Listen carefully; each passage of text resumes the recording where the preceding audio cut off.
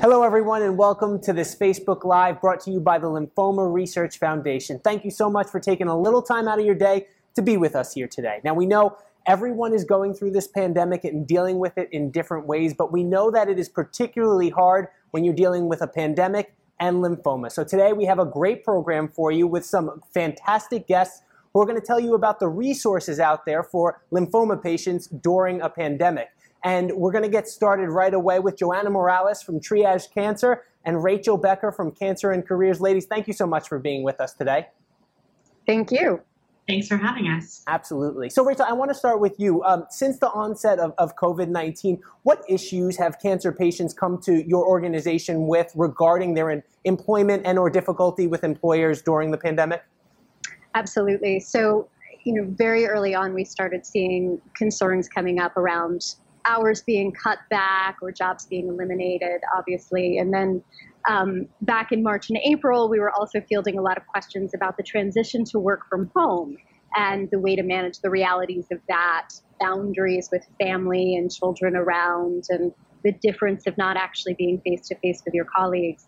But something that's really started to rise up in the past few months and taken over in terms of the kinds of inquiries that we're getting are questions about returning back to the workspaces now that we're seeing businesses starting to reopen. And a lot of concerns from people in the community who are either still in treatment and immunocompromised or just have heightened sense of health concerns and concerns about exposure and want to know how to have conversations with their employers about returning to the workspace and communicating what their specific needs are, which is something I know we're going to be talking more about as we move through here. Right. So go ahead. Well, I was going to say what we tend to recommend in those circumstances is that people always start from a place of curiosity and start by asking questions first rather than presenting their concerns up front, because we also are seeing a lot of employers having concerns about the safety of the people who are working for them. So when we start from a place of tell me what you're thinking, tell me where you're coming from in terms of making plans for me and my colleagues in our return, it's a good opener to the conversation, and it often puts a lot of concerns at rest without anyone having to share what their specific concerns are. Yeah, that's a good thing. I think it gives everybody a little peace of mind, makes it a little less contentious. So you mentioned returning to work, and as states reopen right now, Joanna, what are some of the issues that both patients and employers need to address? And I say that as we're all working from home, so to speak, here right now. But as people start to return to the offices, what are some things they need to keep in mind? Well, I think it's important to keep in mind that everything looks different across the country, depending on the city that you live in, even, let alone the state that you live in, it's going to look completely different. And I would add just to what Rachel said, I think that we're also hearing a lot of concerns from caregivers who are concerned about going back to work and then being exposed and then exposing their family members and loved ones. And so really, patients and caregivers need to understand how employers are required to make sure that the workplace is safe. So regardless of what type of workplace that you live in, there are rules. And those rules don't just exist at the federal level where OSHA and the CDC and even the WHO are laying out procedures for workplaces to reopen safely, but also states and counties and cities are laying out really specific rules about what employers have to do to make sure that workplaces are safe. So social distancing and access to hand sanitizer and all of the other protections that are coming into play as a result of the pandemic need to be available in the workplace as well. And then understanding your general employment protections as an individual who's been diagnosed with cancer or as a caregiver. So you mentioned those precautions and protections that need to be put in place overall, regardless of the employee that's returning to work. Are there any special precautions that an employer needs to put in place if someone is an employee that has cancer? Well, not as a result of a pandemic specifically, right? Everybody should have access to the same protections against potentially getting coronavirus in the workplace. But for an individual with a compromised immune system or a caregiver, there could be other laws that come into play that provide protections. So for an individual diagnosed with cancer, the Americans with Disabilities Act is a federal law that protects people against discrimination in the workplace based on their medical condition, but also gives them access to something called a reasonable accommodation. And reasonable accommodations are any change in the workplace environment or schedule that enable an individual to work or go back to work. And so those reasonable accommodations could be things like telecommuting. So if a patient's in a situation where everybody's being brought back to the office because that's what's happening in their state or their city, they could continue to potentially work from home if that's reasonable based on their job responsibilities. So the ADA is a federal law, but there are also state versions of the ADA in almost every state that provide those protections as well. Rachel, it was looking like you wanted to chime in there. Do you have anything to add to that? No, I was just listening intently to what Joanna was saying. I mean, one thing that I will say as well is that, there is it is going to be a process as people transition back. And so from a more practical standpoint, making sure that everyone is being kind with themselves, taking the time to process this information, and not expecting that a return to work is going to look exactly the way things did before we shut down. But it's going to be an ongoing process. There is no need to just expect to slip right in and to be having conversations. Joanna, I want to talk about FMLA, the Family and Medical Leave Act. And I understand that right now that can have particular importance for lymphoma patients and their caregivers. So what is it important that they should know about that law right now? So the Family and Medical Leave Act, or FMLA, is also a federal law, so it applies in every state, but it only applies to larger employers. So you have to work for an employer with at least 50 employees, and you have to have worked there at least 12 months, and you have to work there at least 1,250 hours in the last 12 months that you worked for that employer. So there's going to be a lot of employees who don't get access to the FMLA.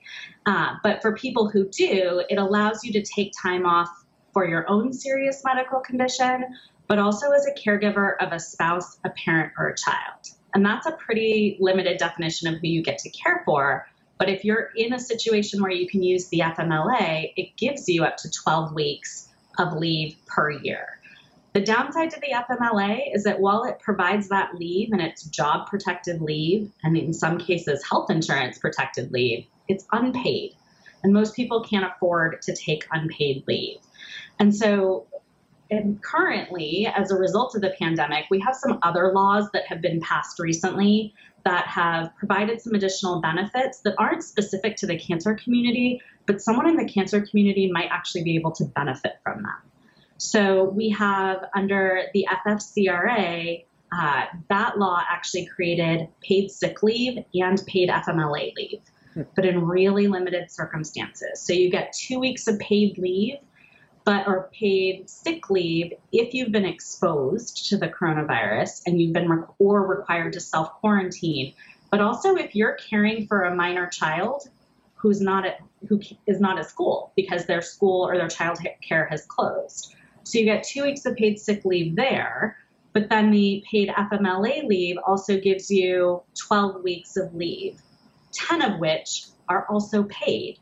But you can only use that paid FMLA leave if you have a minor child at home whose school has closed or childcare is closed. So there's some real limitations on those laws, but for a cancer patient who is at home because their child's school has closed, they can tap into those benefits, which are really sometimes more beneficial than the unpaid original FMLA leave. Yeah, definitely a little extra help for people in those positions right now. But as you mentioned, if somebody can't afford to take time off or can't qualify for one of these new provisions that have been put in place, do you have any recommendations for them?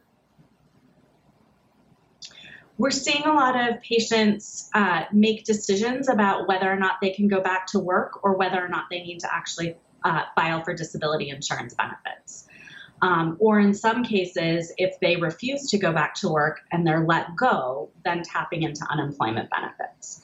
There are lots of different types of disability insurance. We have a lot of resources on our website at triagecancer.org about how to navigate disability insurance applications and how to get access to those benefits that someone might qualify for. But there's pretty limited options. And unfortunately, the pandemic has created an economic environment which has only exacerbated the financial burden of a cancer diagnosis for most people. And Joanna, I want to clarify one point on that there. The FMLA, you said, only applies to larger employers. Is it also only full-time work, or would freelancers qualify for that as well? So it depends, actually. So freelancers are a little bit different. So part-time workers also have access to the FMLA, but if you're working in a freelance or gig work environment, most of the time as an independent contractor, you're waiving your rights to something like the FMLA because you're not an employee. And so in that case, you need to be looking to see what other options are available. When Congress passed the CARES Act as a result of the pandemic, they expanded unemployment benefits for everybody who qualifies. So they added an additional $600 a week. They added 13 more weeks of benefits in every state. And then they also allowed gig workers to actually get unemployment benefits where they couldn't before. And so now gig workers or independent contractors or freelancers, they can actually all apply for unemployment benefits in their state. Unfortunately, the $600 a week extra benefit actually ends this week. And so we're waiting for Congress to see what they're going to do next, which hopefully we'll know by the end of the week. And so since I know so many people in today's day and age are gig workers, are freelancers, Rachel, do you have any other resources that they can lean on during this time, or their caregivers, specifically if they're dealing with COVID and cancer right now? Sure. So unfortunately, there are no resources that are specifically for cancer patients and survivors who are freelance workers, but there are plenty for freelance workers at large that are wonderful resources.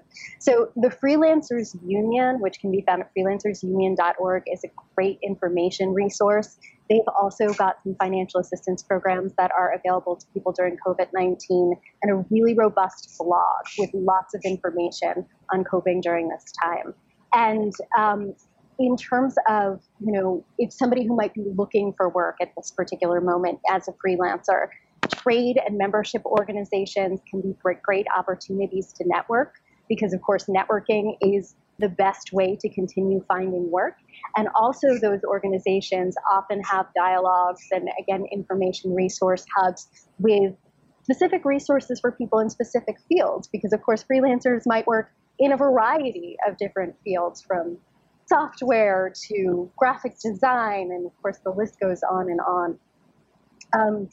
Additionally, in terms of finding work, flexjobs.com is a great website which posts all sorts of remote work, which is obviously very relevant right now, but I think is often a great option even in the moments prior to the pandemic for people who were coming back from treatment or maybe still in treatment and feeling like working from home was going to be a better option for them.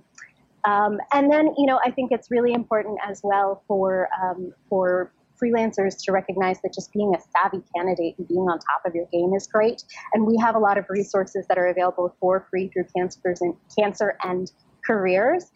In particular, I want to point to our resume review service, which is a free service that people can use. They can upload their resume, and we will pass it along to a professional career coach who will take a look at it, help get it in order. You can let her know what specifically it is that you're thinking about in terms of your next goal for a project. And that can really position people well to find their next opportunity. So one of the things that you mentioned there was networking as a great way to stay in the job front. What does that look like right now with the pandemic going on for these survivors who are out there freelancing? So one of the things that's kind of wonderful about the age that we're living in is even prior to the pandemic, so much networking was happening online because of LinkedIn, which for people who may not be familiar with it is a social networking platform. It's kind of like Facebook, but it is specifically for the job space, the professional space. And it is common practice on these sites to reach out to people that we may not know ahead of time and say, you work for an organization that I'd love to learn more about, or hey, I've been reading some articles that you've written about the work that you're doing in XYZ fields, and I'm interested in finding opportunities there. Can we do a Skype coffee and just get to know each other a little bit so that I can pick your brain? We, again, on cancerandcareers.org, we have some archived webinars on building an effective LinkedIn profile, using social media to tell your best story. So that's a great destination to check out if you're interested in really maximizing those platforms as well. So it sounds like the same advice for going back to work, start from a place of curiosity, can be beneficial here too.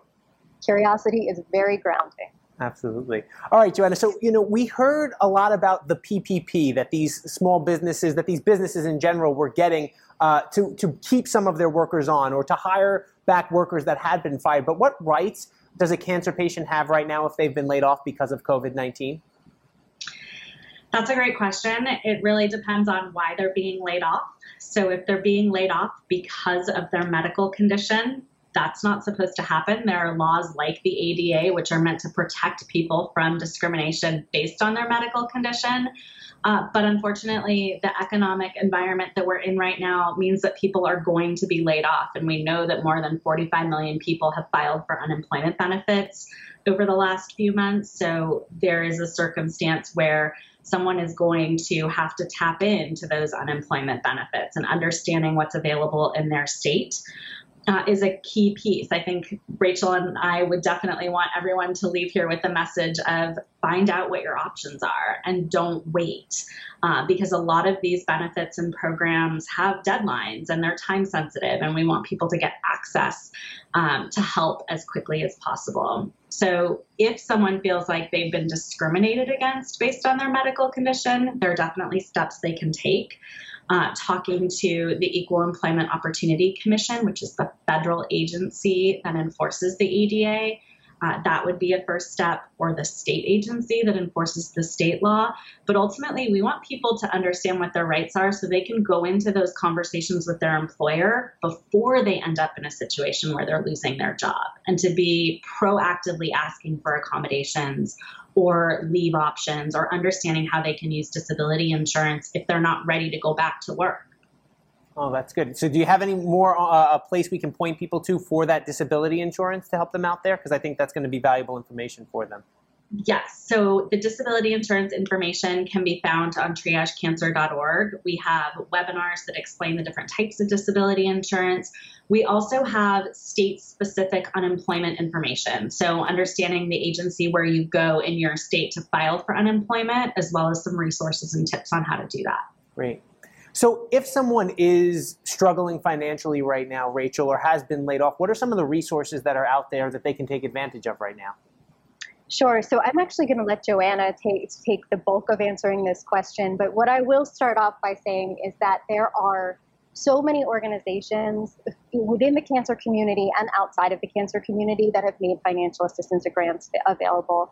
I know LRF has made some available, Leukemia and Lymphoma Society as well, Cancer Support Community, and then there are practical programs as well. Some of them are local, some of them are larger. So food assistance programs, and not just food stamp type programs, but within local communities, organizations like Team Rubicon USA that have created food access, and also private companies that are helping out in some ways as well. I know that there's been some support towards donating supplies to people who might need them, like vitamins and diapers and things like that. And then what I'll also say is that Cancer and Careers is also launching a financial assistance grants program in August. It's going to be an application-based program. We've got a pretty wide capture of people who may have needs related to COVID-19, whether it's that they are looking for work and want to bulk up their skill set, or maybe it's the case that their computer is not top-notch anymore and they're working from home, and so they could use some extra money to upgrade their laptop or pay for their Wi-Fi, because that's going to be critical in helping to make sure that they can stay engaged in the job market. So I encourage everyone to keep their eyes open for that program when it goes live. And do you have a date on that yet? We don't have a specific date. It is going to be mid-late August. Okay. All right. I'm sure people will be keeping an eye out for that. So Joanna, I'm sure you have some resources as well that people can look to right now. I do. I think even outside of the pandemic, we always encourage people not to ignore your bills, because not opening the mail doesn't make them go away. And we want to make sure that if people are getting bills from creditors, that there are ways to deal with them. So whether it be working out payment plans, but in the context of a pandemic, there are so many more consumer programs available. There are telecommunications companies like phone companies that are allowing people to suspend payments or to make late payments without any penalties. There's, as Rachel mentioned, food programs or other utility programs or housing or mortgages or student loans. There are all sorts of consumer programs right now that are available to help people in the context of a pandemic. But if people don't ask for help, then it's not going to show up at their doorstep. And so we really want people to know where to go. At triagecancer.org, we're collecting that information, but we also host a separate website called cancerfinances.org, where we have a COVID-specific section which talks about all of the new things that are available as a result of the pandemic. Oh, wow, that's fantastic. You mentioned those bills and not wanting people to fall behind. For so many cancer patients, they have more out-of-pocket costs for their medical bills. So is there anything that cancer patients should be more aware of now during the pandemic when it comes to their health insurance? I think there are so many people that have lost access to health insurance coverage because still in the United States, 50% of people get health insurance through their employer. And so many millions of people have actually lost their job and they've lost the health insurance connected to that job. So understanding what your options are for continuing to have health insurance coverage is key in this moment. We have new resources available to help people know what their options are when they lose their employer-sponsored coverage, but then also making really smart choices about what those coverage options are and how they're going to work best for someone to lower their out-of-pocket costs. So you can actually do some pretty savvy math as a consumer. I don't really enjoy doing math myself, but it's not hard math. But we lay out how to pick a health insurance plan with the lowest out-of-pocket costs. And because of laws like the Affordable Care Act, which protect people's from facing higher costs as a result of a pre-existing condition, we actually can make choices every single year about our health insurance coverage. And in moments where we're losing one type of coverage, we now have new options for getting other types of coverage and getting financial help to get that coverage. Through state health insurance marketplaces or Medicaid, or even Medicare, there are financial assistance programs available.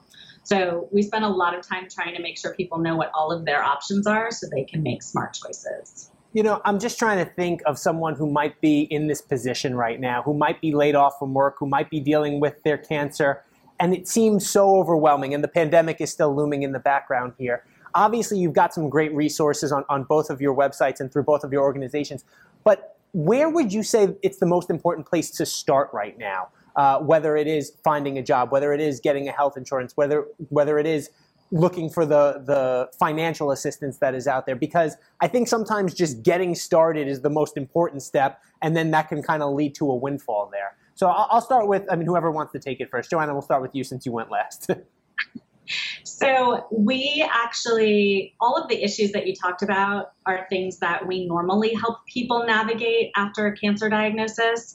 And now it's just even more important that we're available to help people walk through their options. And we are. So we do have all of that information available on our website, but people can call or email us. And we will walk them through their situation and help them figure out what the best options are for them. Rachel, anything you want to add to that? Yeah, to pick up on what Joanna was saying, I would echo that. I think that where to start is really going to vary from person to person. My background is in social work, and we always talk about wanting to meet the individual where they are, because even if somebody is looking at all three of those issues that you listed, job, health insurance, income, they may have a different priority depending on what's going on in their life and what other supports they have access to. And so, as Joanna said, at Cancer and Careers, we are also available for conversations to talk through these things. But I think also, starting with the people that are around you, with family members, with healthcare providers, if there's a social worker on an oncology team that you've been working with, maybe sitting down with them and starting with the question of what is the most important to me right now? Because often having somebody who can help us kind of step outside of the overwhelm and the panic and realize that we can parse through the issues when we look at them a little bit more objectively is what we need in order to get that first step, to get out of our own head. Yeah. Well, it's glad to hear that there are so many resources out there that people can take advantage of right now. One other question I know that a lot of survivors or people who are going through treatment right now might be dealing with is medication costs as well. So, Joanna, are there pharmaceutical companies right now that are stepping up? And if so, what resources are they providing? What help are they providing for some of the patients who might need their medications now? I think anyone who's facing challenges getting access to medications or paying for them should definitely be looking at what programs their pharmaceutical companies are offering, because they can range from copay assistance to lower what someone pays for their copays to actually providing free access to drugs based on someone's insurance situation. But also really practical things where if an insurance company has denied someone coverage for a particular drug, oftentimes the pharmaceutical companies have key information to help you with that appeal so that ultimately the insurance company will pay for it. And it actually prevents a patient from having to pay out of pocket for that drug, or worse yet, decide not to access that drug because they can't afford to pay for it, where a doctor has actually said it's medically necessary for a patient to use that drug. Wow, that's great to know that you have a little bit of support in filling out that paperwork and in financially as well, if you can get your insurance company to cover it right now. I know we're meeting via Skype right now as we have this conversation here, and all of this telecommunications has been really vital in helping so many people get through the pandemic, and I think that extends to telemedicine. So what are some of the things that you guys have seen going on in the world of telemedicine as it applies to cancer patients, and any important things they should know about meeting with their medical professionals during this time? Well, I will just say that in terms of telemedicine, I think it is a relatively new thing. I think that pre-pandemic, it was being used pretty sparingly. The laws have changed for different types of insurance coverage in terms of what insurance companies need to cover over telemedicine specific to the coronavirus. And we're all looking to see how these telemedicine tools are going to be able to continue moving past the pandemic. But I think most patients should be reaching out to their healthcare teams if they need access to care and they're concerned about going into an office. I think in the cancer community, we want to make sure people are still getting access to preventive services and that they're not being afraid to tap into their healthcare team as a resource, whether it be their physical health or their mental health, and tapping into psychosocial resources that are available over telemedicine as well.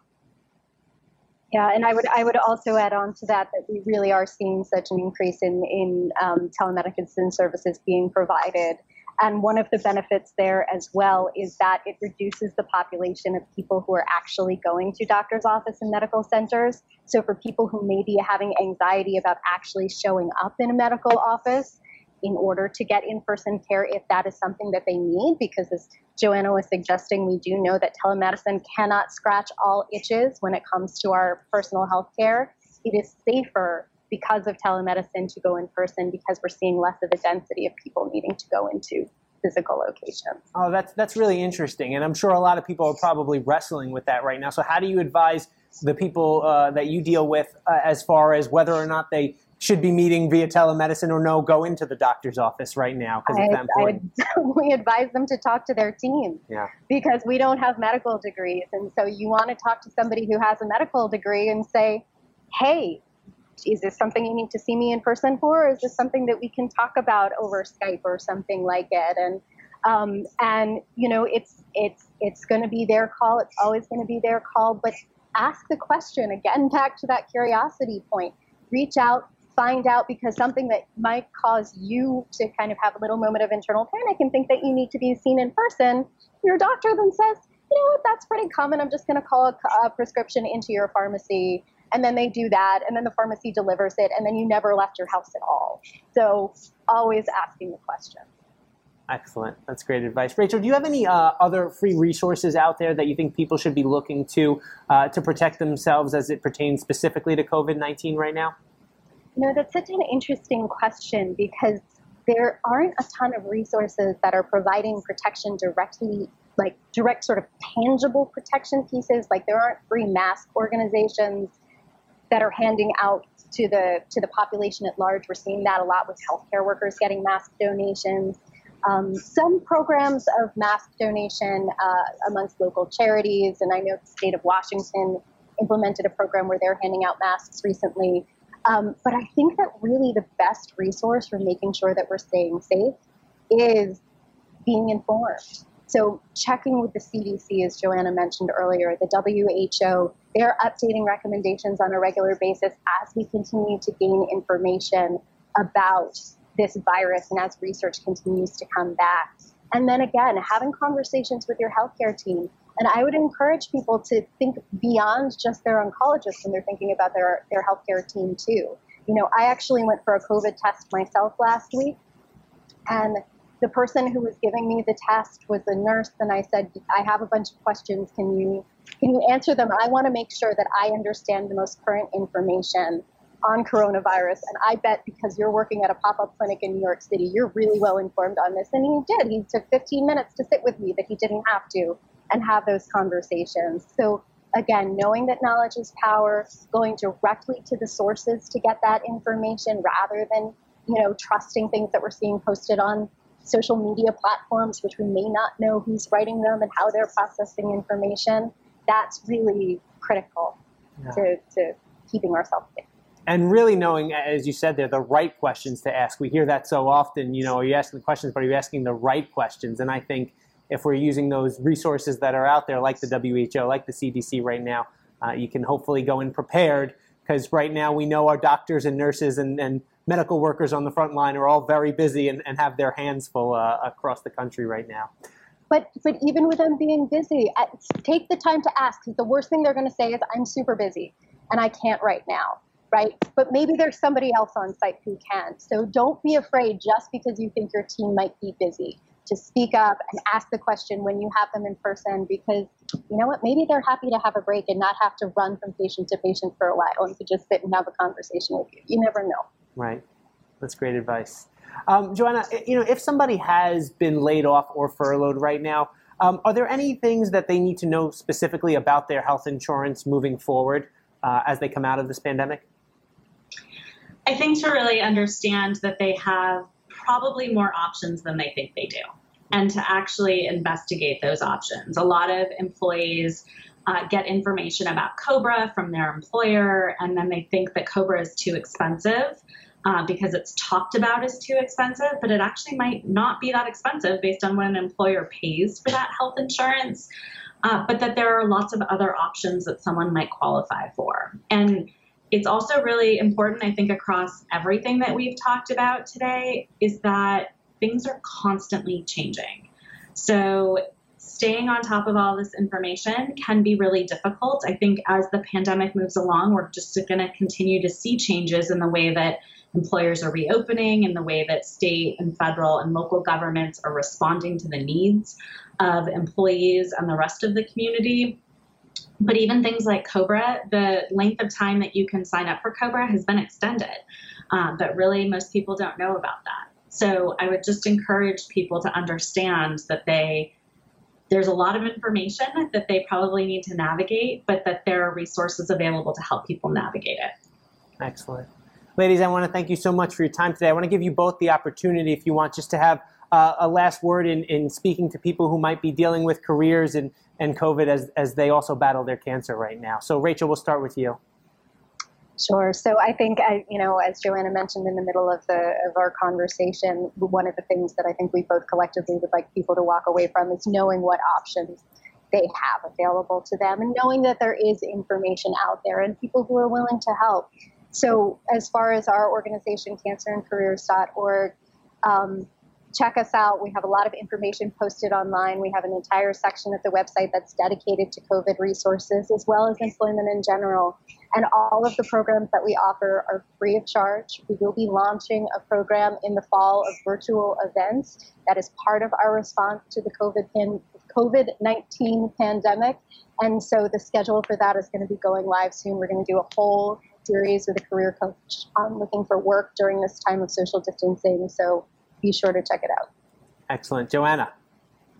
I would just echo what Rachel said. We want people to know that they're not alone. And there's certainly places where they can go for help. And we have been hosting a series of employment and health insurance webinars specific to COVID-19 to help people navigate some of those decisions. And the newest one will be on August 19th, and we will provide an update on whatever Congress does between now and then to continue to extend benefits to people. Excellent. Joanna Morales, Triage Cancer, Rachel Becker, Cancer and Careers. Thank you so much, ladies, for taking the time to speak with us today. I know our audience really appreciates it. I want to thank everybody for joining us on this Facebook Live today. We have a special thank you to our supporters, AbbVie, AstraZeneca, Autolus, Beijing, Bristol Myers Squibb, Foundation Medicine, Kite, Mallinckrodt, Morphosis, Seattle Genetics. Thank you all for your support. And to see if you qualify for LRF's COVID-19 financial assistance grant, you can visit lymphoma.org/financial support or call the Lymphoma Helpline at 800-500-9976. Thank you again so much for joining us today, and be sure to check out lymphoma.org for more valuable information. We'll see you next time.